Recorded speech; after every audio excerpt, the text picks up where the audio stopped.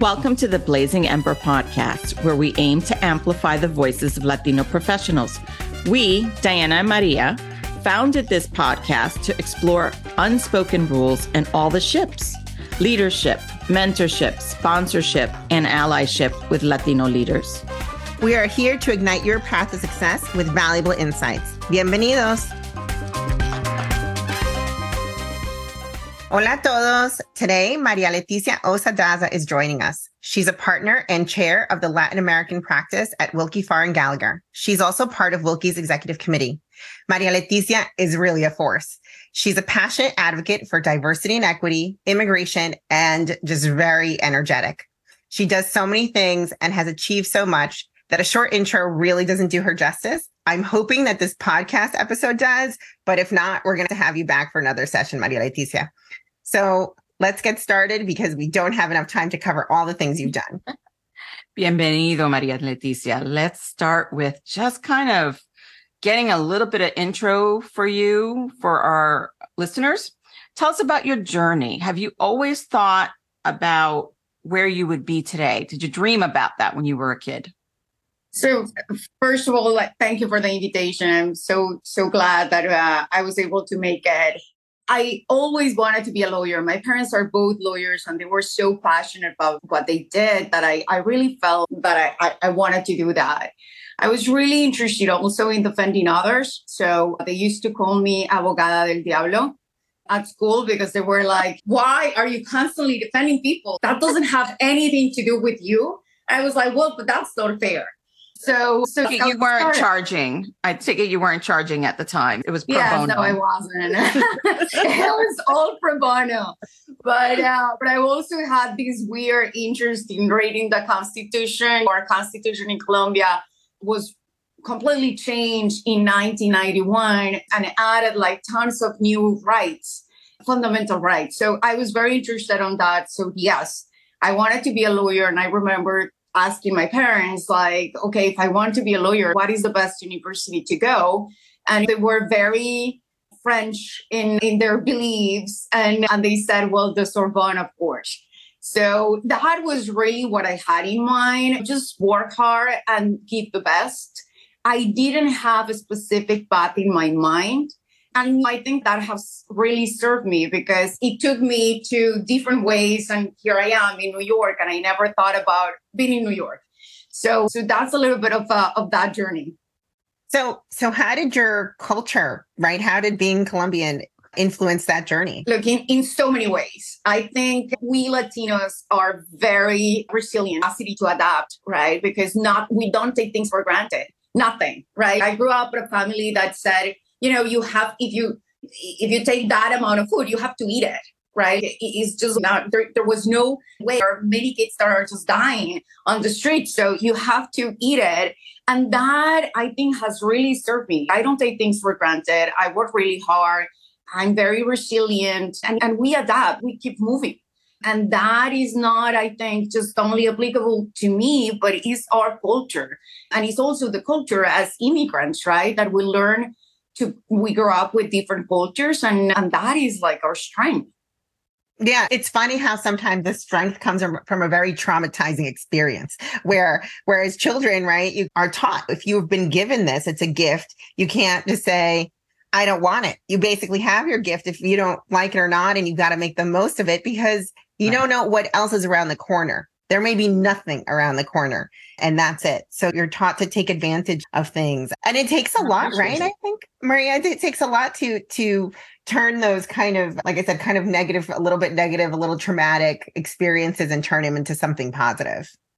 Yeah, I totally agree. And that I think that's going to be a part because to me, like that part of not fitting in can be really your superpower, right? But you have to work and you have to learn about that. Because it is, as you said, Diana, it's tough. Yeah. So I'm going to ask you, sorry. No, go ahead, Maria. We're all jumping to talk to you. And also when you say Maria, I guess now this is the first time we've had a podcast that has two Marias. So I don't know which one you're referring to. I'm going to assume it's the guest. So can you tell us a little bit about, you're in the Latin American practice. You're now on the executive committee, right? Which, I mean, there's very few, if any, that I know of that are on the executive committee. So why Latin America?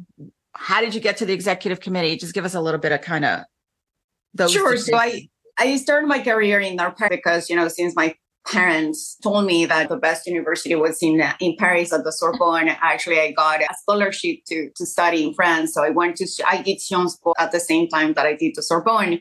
And I started in a press office where I was doing a lot of cross-border deals, mainly with Europe and the US.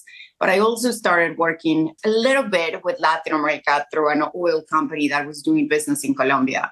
When I came to New York, I was supposed to stay here for 9 months. And then they asked me to stay because the international angle was very interesting for them, for some clients that we were working at that time. And for me, it was like, so we go back to what makes us different is really our strength. So I said, look, I speak more than one language. I know the culture, like why not to start a Latin American practice? So I went to talk to our marketing, the partner that was in charge of marketing. And I said, look, I have this idea. And he said, okay, how much is that going to cost? I was a senior associate at that time. And I said, not much. I'm willing. It was just to go to a conference. And I said, of course, I will travel coach. I will just not spend that much money in hotels. And I really want to try it. And he said, why don't you go and talk to one of the chairmen, Tom Turbino, who I didn't know at that time. And he has been my great mentor and friend. And tell him about that. So the question was kind of the same. How much is that going to cost? And I said, not much. And that's how it started. And he was really using what all that made me different in my favor. To your strength. I love that. So when was this? This was a few years ago, right? I mean, it was 5 years? A few years ago, because I have been partner for 10 years already. So it was probably 12, 15 years ago that I started practice. Wow. And it has been growing. And one of the things that made me really proud is that I think 2 years ago, we elected 3 Latinas for partnership. And that's just one of the great accomplishments, right? When I look around and I see how many Latinx we have, that's just amazing. Because when I started, I was the only one. And now around the offices, only in the US, we should have more than 60 people. So you're like what seemed, it was a big sacrifice, but like a little sacrifice comparison in time, right? But what you did by just getting started has opened the door to dozens of people. And I know even outside of your Latin American practice, you just mentor a lot of Latinos and Latinas within the organization and outside of the organization. How do you think you've been able to drive that change, right? The change, meaning like the opportunity, right? How have you been able to give these opportunities to others? Look, to me, mentoring is really a passion. Like one of the things that make me more happy on my day-to-day is just like speaking to others, right? Sharing, I think. And that we will talk about more, but that's part of why I decided to grad. Because sharing, sometimes we feel really alone. And also as Latinx, like we just feel like those things that have happened to us are unique to us. And they are not, right? Like just feeling vulnerable, looking around and you don't see anybody that looks like you. When I came here, they were like, we don't understand. Are your parents French? No, my parents are not French. Okay, so why do you speak French? Well, because my parents decided for me to go to a French school. Okay. But that was like kind of weird, right? And they're like, and you went to France for law school. Okay. So they couldn't put me outside of, you're right. Exactly. It's the box. You were outside of their imagination and their stereotype of what you were supposed to be. Exactly. And they were like, well, and I speak English with an accent because my second language is French. It's not English, right? So those things just make you like, feel like, okay, like I'm this weird thing that nobody really knows what to do with me. And just sharing that with others, for me, is how you make the change, because we need to share contacts. We need to share tips. We need to just help each other, uplift each other. And that's, I think, how we generate the change. Because to me, believing in diversity, believing that diversity makes us better is really key. And we have, it's not about clients asking us to just be diverse. is about organizations really believing that diversity and inclusion is a great thing. Yeah. I had someone write an article the other day about echo chambers and how people tend to exist in echo chambers, right? And my thought process was, how do you fit outside of the echo chamber and how do you break into the echo chamber? And I think some of it is demystifying who you are and what you add and why you belong in the echo chamber, right? Which sounds like that's what you did. And little by little, you helped build the rest of the echo chamber, which is awesome. And feeling deserving. I think, Maria, you touched on a very important point. I think for us as Latinas, I will say more as Latinas, but it's applicable to the whole Latinx culture, is like feeling deserving is not easy, right? Because, and we talk about a little bit, Diana, when you mentioned that it's a little bit traumatizing our stories, right? Like I grew up during the Narcos war, and the guerrillas and all that. And sometimes people make jokes about, and now that Narcos, like people keep talking about Narcos and they're like, oh yeah, I know Colombia because of this. And so it's not easy, but just like feeling deserving. Because seeing all those things just as things that make us proud, not the narco thing, but our resilience, right? Yeah, I grew up there, but here I am. And I'm deserving, I'm talented. Like even those opportunities for people to show how talented they are is what really will make us see more Latinas and Latinos at the top of the organizations.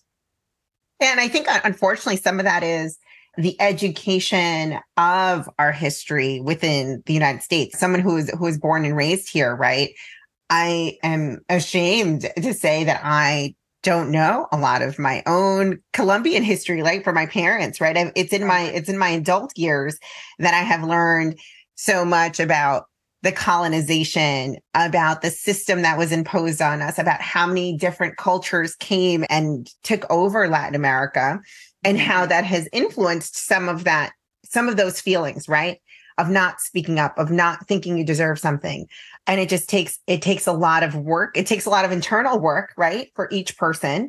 And then it takes a lot of collective work to change that perception, which is honestly one of the reasons Maria and I did this. We got tired of listening to each other.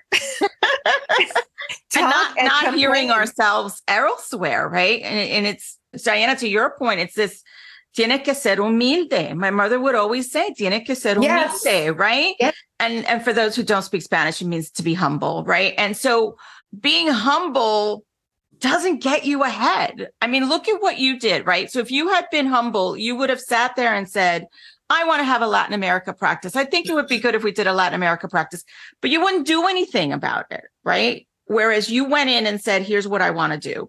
So, right? Go ahead, Diana. And very noticeably, the first thing she did was she talked to marketing. Why? Because that's exactly what you have to do. You have to talk about your idea and figure out how to sell it, right? How are people going to believe in you? What's your message? What's your value?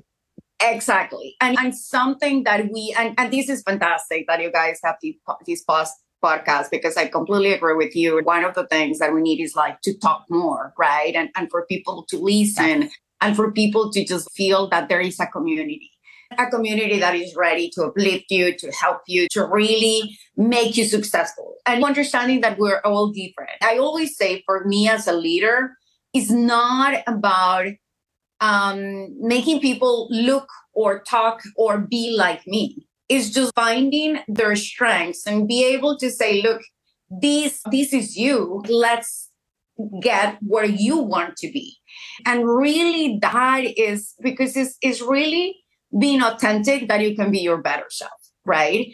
And that is what will really make the difference, really talking about this and just like get this moving, but also understanding that we can be a brand, right? Like we have to market ourselves. So and start gaining that confidence, being really confident in ourselves. Like I remember that because you want to fit it, right? And more if you don't look like anybody else. I remember doing a training and they said, oh, usually you look for people that go to your same school or people that look like you, that have the same religion or that have these. And I was looking around with like, okay, well, then what do I do? Right? Like, where do I go? Right? Exactly. Where do I go? And then understanding also that we can find value in just like going to those people that don't look like us. If I talk about my mentors, Yes. like my mentors don't look like me. Tom Trevino has been my amazing mentor and he doesn't look like me. But what we have in common is that we work hard. Tom is an amazing leader. And that has helped me so much and like adding a lot of those values. So that has made a difference. And that I think is also very important. So you talked a little bit about your allies, right? And I know Willkie has some great allies, but what is some advice that you can give people who may be stuck in that place that you were some time ago, where you're looking around, you're like, nobody understands me for whatever reason. Nobody looks like me and nobody understands me. How do they find allies? What are those conversations like to make those friends that you need? Look, I mean, to me, it's just like trying. Sometimes these people are available and they will be happy and willing to help you. But sometimes we're afraid because they don't look like us or we feel like we don't have anything to say. I think just taking that risk and saying, look, this person, I find it very interesting. Why not go to talk to them? Will be great. But also something that I do is I try to just put people in contact and say, maybe it will help you if you talk to that person, right? So for me, part of my role at Willkie is just making sure, and I mean, of course, it goes to everybody and every associate, but I do have a particular affinity with the Latinx group. But for me, it's just getting everybody to know people at the executive committee, people that can help them, that can be their supporters. And that is, but all inside the institution, but also outside the organization. So I think it's just like finding somebody that really has your back, but also not being afraid of asking to people that don't look like you is going to be really key. And how do you encourage Latinos, Latinas? How do you encourage them to be leaders, to be bold, to take that step forward? What kind of questions do you ask or how do you guide them?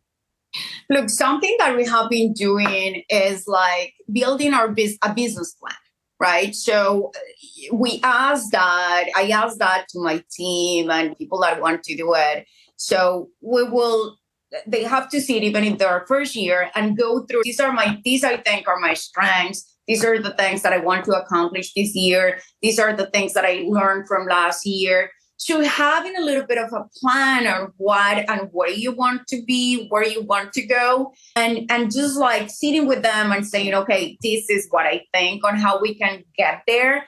I think we need to have a little bit of more structure and organization so we can just like help each other to get there, but also mentally, right? Because sometimes you will be like, yeah, I want to do that, but I'm not sure exactly how to do it. And just putting it on a paper and saying, okay, this is what I want to do. This is my plan. Just helps you in so many ways. And going even to the marketing point, right? Because it will also set up your plan and you will be able to say, okay, these are opportunities that I have to increase my profile here.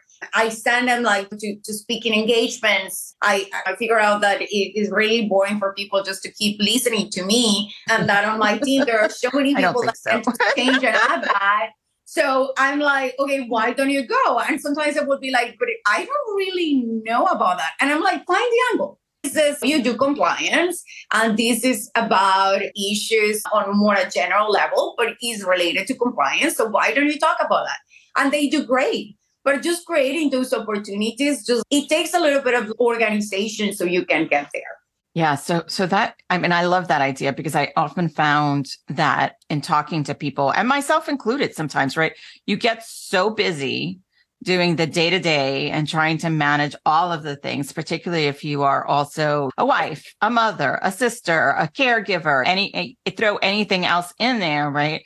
And so it's about planning your career and taking that time. So it sounds like you do that for yourself as well. Otherwise, you wouldn't advocate for others to do it. So can you talk a little bit about like, how do you decide? Like right now, what are your next steps, right? Yeah. If you want to share those. If you want to keep them secret, it's okay.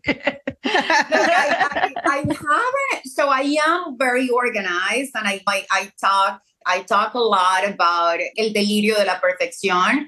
So really this monster of being perfect. And I have dealt with that like my whole life. So being very extremely organized, being very determined and stubborn with things. But being a perfectionist can also be something that is tough to just deal with, right? On a day-to-day.